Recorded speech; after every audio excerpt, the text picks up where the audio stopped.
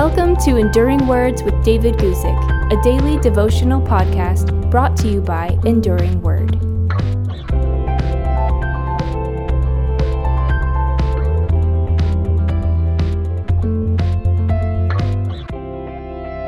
Today I want to talk to you about God's never-ending faithfulness and read to you from Psalm 119, starting at verse 89. Here we go.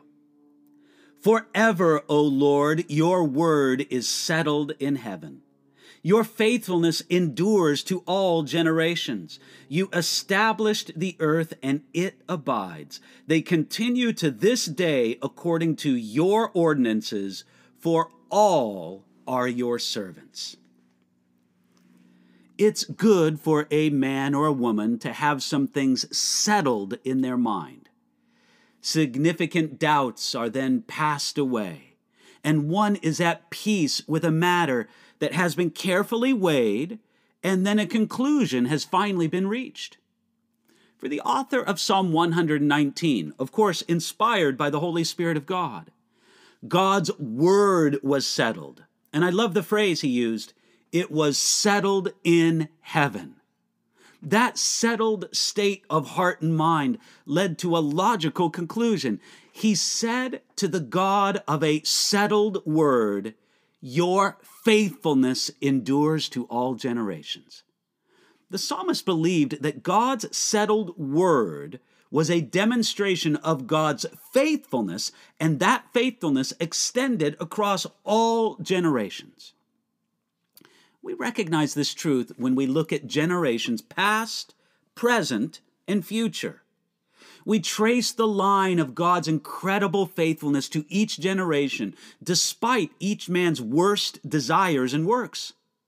We also recognize the truth of this principle when we consider how God has preserved his word throughout the generations.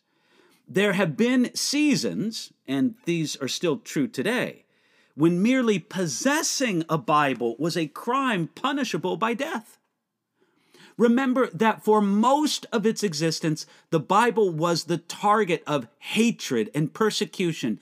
Kings, skeptics, and religious men of all sorts have tried to destroy the Word of God. Sometimes they attacked it with force and fire.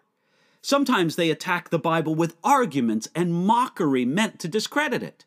Despite it all, the Bible still survives. No, it thrives far beyond mere survival.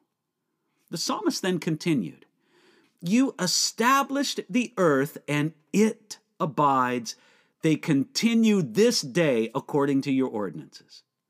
This means that the word of God, your ordinances, is what established the earth and caused it to abide. The world and all of its creation began with a word from God. You can read about that in Genesis chapter 1. It's no surprise that the world is also sustained and it endures according to God's word.